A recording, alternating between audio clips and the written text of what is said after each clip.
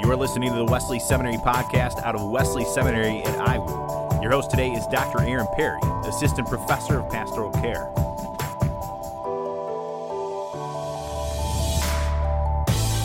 Preachers, if you were to look at your preaching, would you focus mainly on one part of the Bible over another? If you were like me, you'd probably preach more from the New Testament. Bible readers, if you were to say where you read from Scripture more often, would it be the New Testament? Sometimes we may not intentionally do so, but we find ourselves favoring one part of Scripture over the other. I think that has detrimental effects. Today's guest, Dr. Ben Glad, is going to help us to understand why. Dr. Glad is Associate Professor of New Testament at Reformed Theological Seminary. He is the author, most recently, of From Adam and Israel to the Church, a biblical theology of the people of God. One of the reasons that we ask a question about where are we preaching from or where are we reading from is to ask questions of our identity and to figure out who we are. In this episode, you're going to hear about the importance of seeing the Old Testament as our own scripture. You're going to see the importance of a genealogy or two. You're going to see the value of reading scripture personally and the importance for pastors as they engage in their discipleship work and their leadership work, especially in the upcoming uncertain days, about having a well-rooted faith that includes the Old Testament.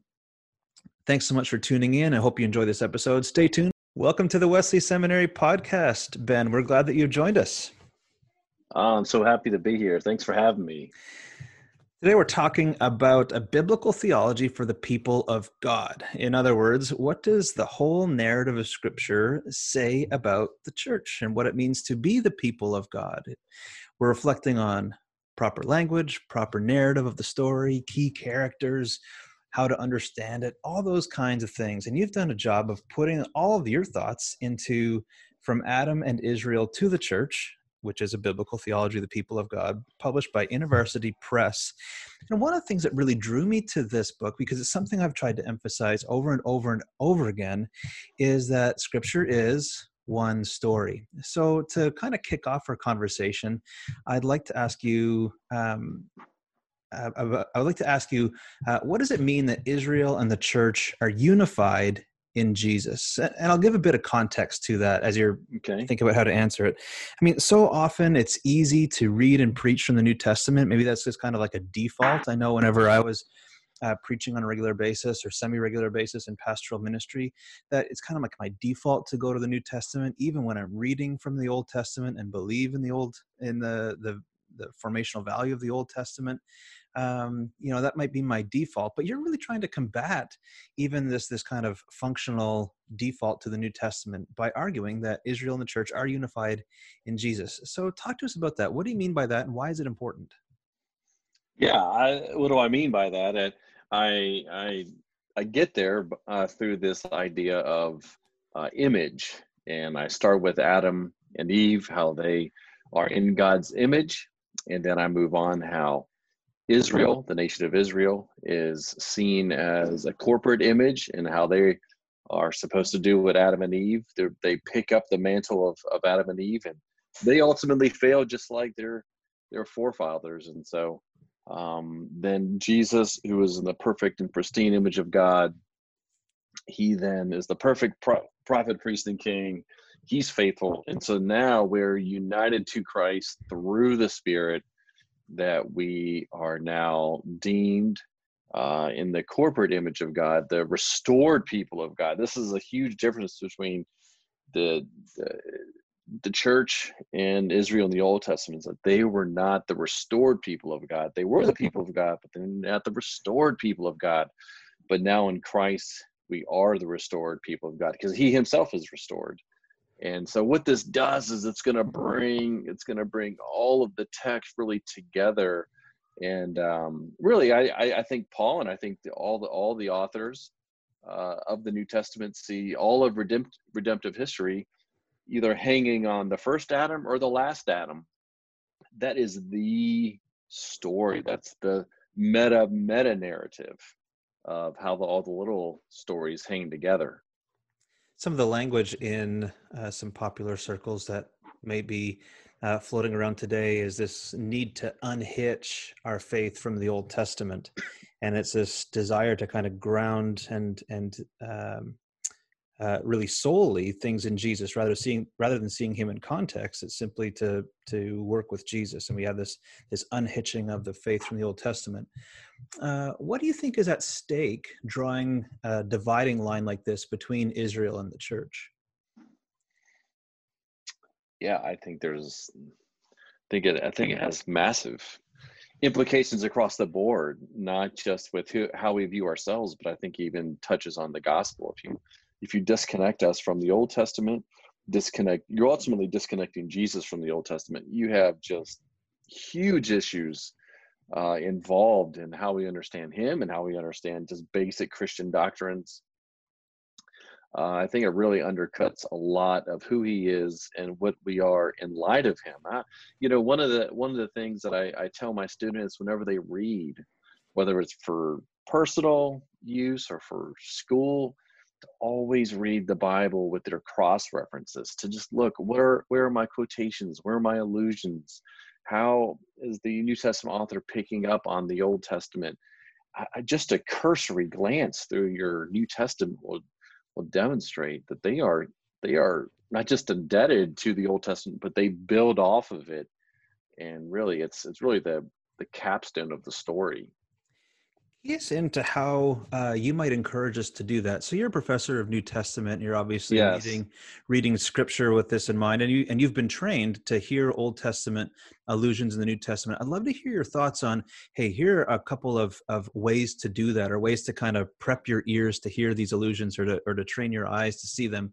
And then maybe the other way around is, what are some ways that you suggest us read the Old Testament with foreshadowing or with typology about something that is to come? Talk to us a little bit about that, reading the New Testament with the Old in mind, and then Right. reading the Old Testament in anticipation of the New. Right. Yeah. So those are great questions. Here are just some of the ways that I tell people to do so. One is to find a good Bible with cross references, and most people, I bet, it's got to be 80 to 90%, if not more, have Bibles without cross references. And if cross references are those little, for those who don't know, cross references, those little sort of mysterious, very small text, either on the side or in the middle, or perhaps even at the bottom, that refer to other passages in the Bible, whether it's an Old Testament text or a New Testament text, whatever. They're almost cryptic at some level. And it's difficult for me at some level to recommend students and friends to use cross references because they're hard to use. I don't know why publishers, I mean, I think I have a sneaking suspicion, but publishers don't help us read the Bible in this regard. This has to be one of the supreme ironies in the publishing world.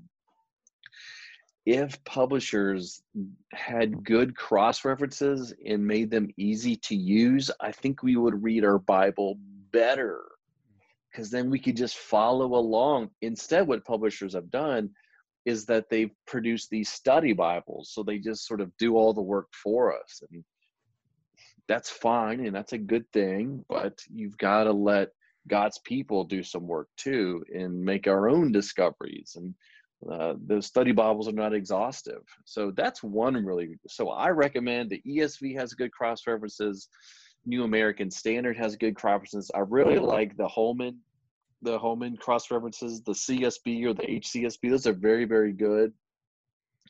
The Greek, there's a Greek text, Nessalon 27 and 28, that are excellent. Those are the best. But if you don't have a Greek New Testament, then ESV would work well. So the other way, so that was one thing, and then the other way was to find a book that puts all of the pieces together. There are many, many books that do that. Greg Beal and I, we just released a book a few months ago called The Story Retold. We go through this is for college students, it's for lay people, and for adults in the church. We go through every New Testament book, and we show how each major section relates to the Old. So that would be a way. That would be a book that would work. I'm just thinking about some of the social media posts that I'm seeing now, and just Right. people are thinking out loud. We're in the midst of COVID-19, and I think we're week 6 into social Feels like distancing. week 30. Oh my goodness. Yeah, man. It's well, wait a second. I gotta quickly couch that by saying, but it's been a delight to be home with all my family and children. And Yes, I'm of sure that course, of I'm sure I course. have been a delight to them. Right. I just Yes, gotta that's go out there. Okay. right. All right. There's all kinds of mutual delighting happening in the Right, very home. And right, no doubt the glad side of right. relationships. But and Exactly. all listeners, yeah, absolutely understand it. Yes, So of course, of course. but one of the things people have been talking about is just, asking questions of their eschatology. And maybe they're not framing it so technically. Maybe they're just saying like, is this the end, or what kind of end is this, and what's going on? And in the circles that I sometimes run in, there's always a question of Israel, and Israel caught up in the end times, and what does it mean to have a restoration of Israel? What do you see as the restoration of Israel meaning in your biblical theology? That's a great question, Aaron. So I am obviously in the Reformed tradition, and there are different views within my camp. My view is that Israel as a nation will not be restored at the very end. Um, that's a very popular view. There are some dispensationalists that would hold, I would say all dispensationalists hold to that, but then there are some amillennialists that would see that. Not many, but some. There are historic premill types. I think of guys like Doug Moo, John Piper, that would see maybe not the nation of Israel restored, but many within the nation, ethnic Jews. Um, I don't hold to that view. My view is that the church has not replaced ethnic Israel. I think just the cursory reading of Romans 9 through 11 validates that. But I do think that there is an ethnic stream of a remnant of ethnic Jews that began with Jesus, who's obviously a Jew, and the 12 disciples. They are Jewish as well, and it began in Christ, and that it will continue all the way until Christ's second coming. That it's always been about a remnant.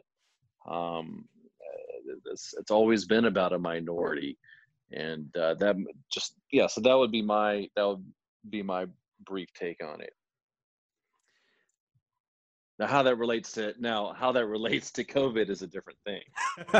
I don't know. I mean, if you want to, is that what you're looking for? No, You're no, no. looking for now relate that to... No. Yeah, yeah. Can you point to me? Can you point me to where in the New Testament COVID is sufficiently predicted? No, I'm just saying, Right. like when this kind of thing gets in Right. the air, right? When this gets in the air, then Yes. people start asking questions, and I think that's one of the reasons that one of the things I teach my students is to teach on hot topics in cool times, and by that I mean when things aren't just urgent and feeling anxious. There's a time for pastoral care, there's a time for shepherding in those times, but whenever things kind of cool down, it's going to be a good time to teach about biblical theology and to at least get your people thinking about what is the relation of Israel and the church, and how do we claim the Old Testament as our story. One of the things that you say in the book is that at one point you had answered a person who asked you, well, how should I read the Old Testament? And you said as an observer. And now you've since rethought that, right? You've kind of repositioned yourself in what it means to read the Old Testament. And we can help our people by training them to read scripture as their own and to take some risks. And maybe we actually flash up on the screen when we can all gather together in a building, or maybe we find a way to put it onto one of our online teaching Zoom sessions or services. This is what a cross-reference looks like, and take them right back to right. them. And encourage them into their own scripture. Like, of course, they're not going to be making connections that are profound and insightful, at least right away. And they're not going to be able to have the skills that somebody who's been trained in an undergraduate program or in a seminary, maybe even a doctorate that they have. But there really is a well for them to draw from if they get some encouragement and if they get a couple of skills and a couple of resources under their belt and that they're used to using. And that preps them for, let's hope and pray that there is not another pandemic that we're wrestling through, but people are going to go through serious and sinister times, whether widely or more personally. And if they've got some confidence in working with the scriptures, that's going to help to sustain them when the next fill in the blank hits. Yeah, we have to see ourselves. And, I don't know, Aaron, if it's a generational thing. I don't know if it's a cultural thing, but you pointed this out a little bit ago, that people, that at least my students, I think my friends, we want to be part of something bigger. Like as individualistic as we are in the West, we are young people and adults are looking to be part of something bigger. It's sort of like a post modernity thing going on. And because the I has so dominated for so many decades now, that we're kind of coming back to more community notions. And so we really want to be part of something bigger. Well, you know what? We are the people of God, and we are still living in the end times, in my view. We are still living in the last days. These times began in the first century with the coming of Christ and will continue up until he returns. So we are the same people of God. This is, Pentecost happened in the first century, and we're still flowing from that. We are still God's people. So, I mean, one of the most striking books, or I should say passages, in the New Testament is in 1 Corinthians, there in chapter 10, when he tells these Gentiles, he goes, your fathers were in the wilderness with Moses. And you're like, wait a minute, these guys are Gentiles living in Corinth. They have nothing physically to do with what happened, 1,400 years prior? But Paul's point is, no, it's not a physical, there's not a physical connection. There's a spiritual connection to the nation of Israel there. And I think we see we are equal there with the Gentiles at Corinth, that those are our, Moses is our father, Abraham is our father. These are our people. These are their stories, are our stories. And so that's why we learn about them, right? Because we're learning about our forefathers, and it encourages us. It helps us get through these difficult times.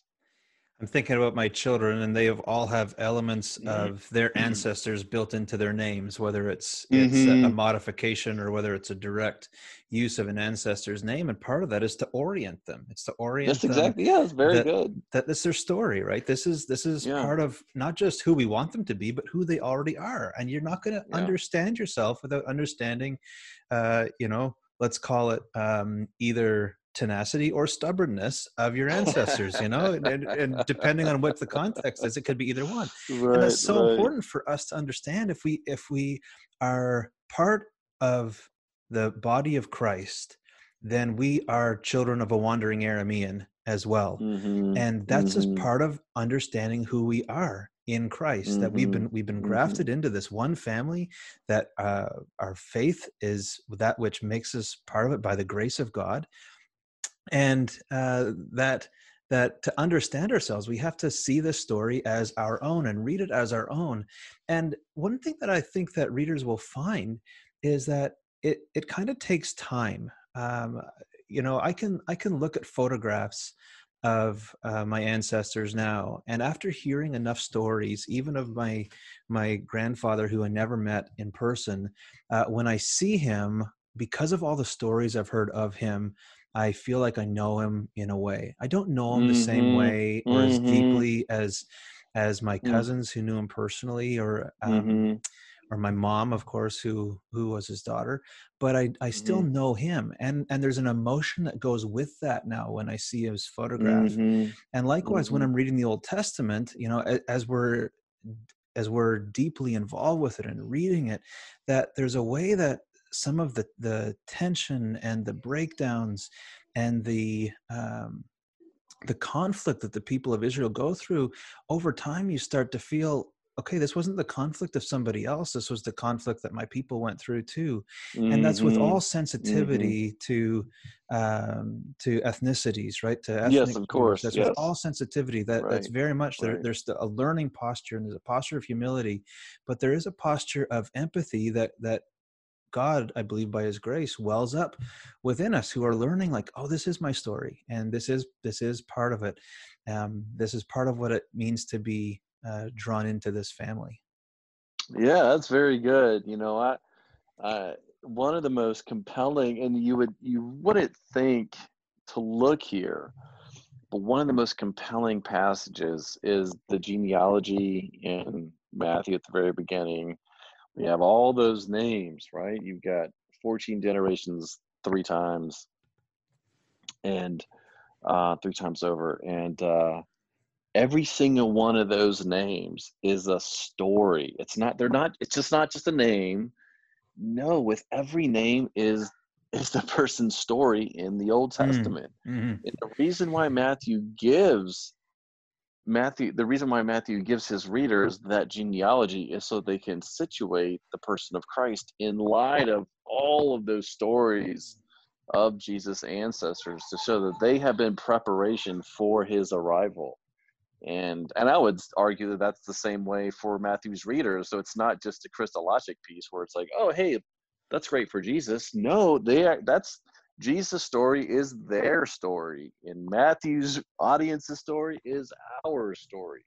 In other words, we read Matthew's genealogy, that is our family history there. That's the point. That's how we locate ourselves.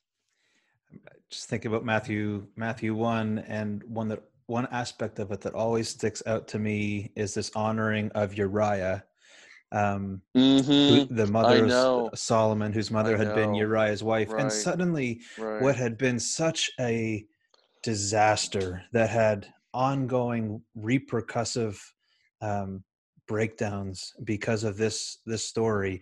I mean, the challenge of Absalom to David, and the breakdown in the family, and then even as that brings in future tension between Solomon and his older brother, who would want to be king as well. I mean, it's like they're not taking this tension out of the text, but Matthew brilliantly finds a way to honor Uriah, and as a result, Bathsheba and Ahithophel and all those who are otherwise Right. caught up in this. Yeah. And Yeah. it's kind of like, to go back to the photographs, it's like these old photographs haven't been touched up and digitally Oh remastered, yeah, that's right? good. They're Yeah, just that's a good held. analogy. They're Right. held and Yeah. given to us, right? To say, you know Yeah. what, this is it. This is the reality of it, and we learn and we appreciate, and all these things that kind of go into our story. Mm-hmm. Mm-hmm. Yeah, that's good. Yeah. I think that's really good. Yeah. Joining us today is Dr. Benjamin Glad. Ben is the author of From Adam and Israel to the Church, a biblical theology of the people of God. We've been talking about some of the benefit of reading the Old Testament, the importance of it, finding our place within it, and it becoming our story. Ben, I'd like to ask one more question as we move to wrap Yes, of things course. up today. One of the things you do in the book is spell out the threefold office of Christ, that Christ is prophet, Christ is priest, and Christ is king. Of course, Christ means king, but Jesus occupies all those offices of prophet, priest, and king. I'd like for you to share with us, how does Jesus occupying these offices both encourage our leadership in the church, and how does it maybe chasten or keep us humble in our leadership in the church? Right. Yeah. So this is particularly for pastors. It's very thick. It's a very good question. Think in terms of, so let's use the office of priest here. Priest, priest did a lot of things in the Old Testament. One of the main things that they do is they keep the temple pure from defilement. Okay, so they do that through various sacrifices, various cleansing rituals. But that's one of the major pieces. So they keep the temple pure, and then they also keep God's people pure. So they do that through Day of Atonement. So the Day of Atonement both purifies the temple and God's people. So there's this constant purification. Okay. Well, Christ is the ultimate purifier. He is the one. You see this in the gospel. It's so striking. He goes along and he's touching people and he's making lepers clean and he's restoring people. Why is he doing that? So that they can house the glory of God. Okay.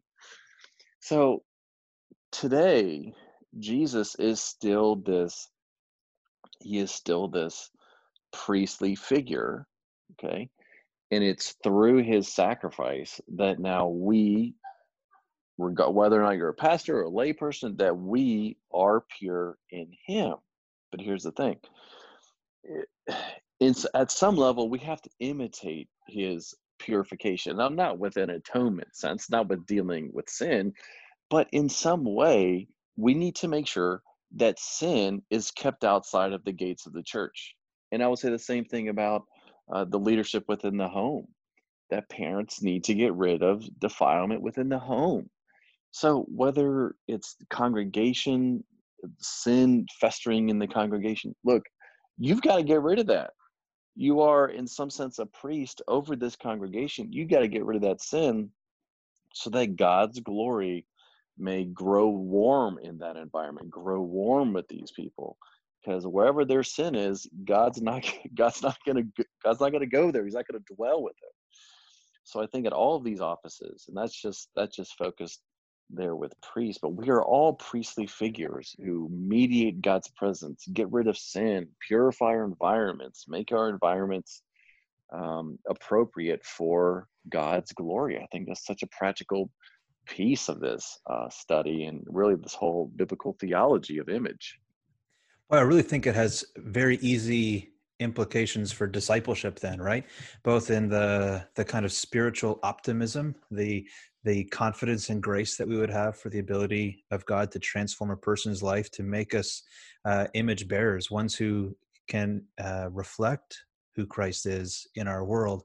And as a kind of reorienting, right? There's a great line from Kevin Van Hooser and Owen Strachan in a recent book called Pastor's Public Theologian. And I'm going to get it mainly wrong, but I'll use that. I'll use that name dropping not as a way to say, look at the book I've read, but as a, hey, this is a book that maybe you would consider reading because they're going to say what I'm going to say a lot better than I did. But as a reorienting of the pastor's work as a disciple maker, as one who is to lift up Jesus and to work in conjunction with the Holy Spirit to see Christ worked in us. And that's just such a great reminder, especially in the midst of shifting ministry landscapes and uncertain futures about what ministry is going to look like and the form of it, that if we are able to maybe try and bring things full circle, if we're able to see our story stretching so far back, then we're able to have some stronger pinnings and some stronger foundations for the tentative steps we're going to have to take into the future. That the stability is not in our immediate steps, but it's in the length of trajectory behind us. And I think that was an encouragement to me whenever I came across that in Van Hooser's book and Strachan's book.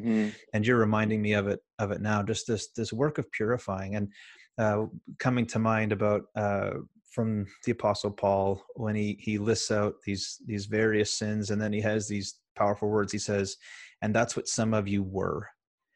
We need to remind our people that they are made pure in Christ and they are being purified in Christ. That becoming pure and becoming cleansed isn't what happens in order for us to come into Christ, as though it happens outside of him and then we come in, but that by being brought in, we are made pure. And while we are in, that is the place of purifying, that we are being purified in Christ. And so to encourage our pastors who are disciple makers with this in mind, that God can remake lives, but also the importance of the the church community as being the context of God's purifying work, that God so often makes us clean with one another and through one another as well. Right. And don't lose sight too of the ultimate goal here is to be purified so that God may dwell in us richly. Right. So purification is the penultimate goal of dwelling warmly in God's presence and ultimately fully in the new creation. That's where we're headed. So we've begun that in the person of Christ. We've begun to taste of these new creational strands and realities, but then we have to keep working that out in our lives by God's grace. Ultimately, right, of faithful in the new creation that surrounded relevant. Joining us today has been Dr. Benjamin Ladd. Ben is author of From Adam and Israel to the Church, Biblical Theology of the People, published by University Press. Ben, thanks so much for taking the time to share some of your insights with us today and help resources here at the Wesley Seminary Podcast. Thank you so much, Aaron, for having me. I really appreciate our time. It's great to hang out with you. Thank you very much. It was an enjoyable conversation for me as well. And I'd like to say thank you, listeners, for making these conversations possible.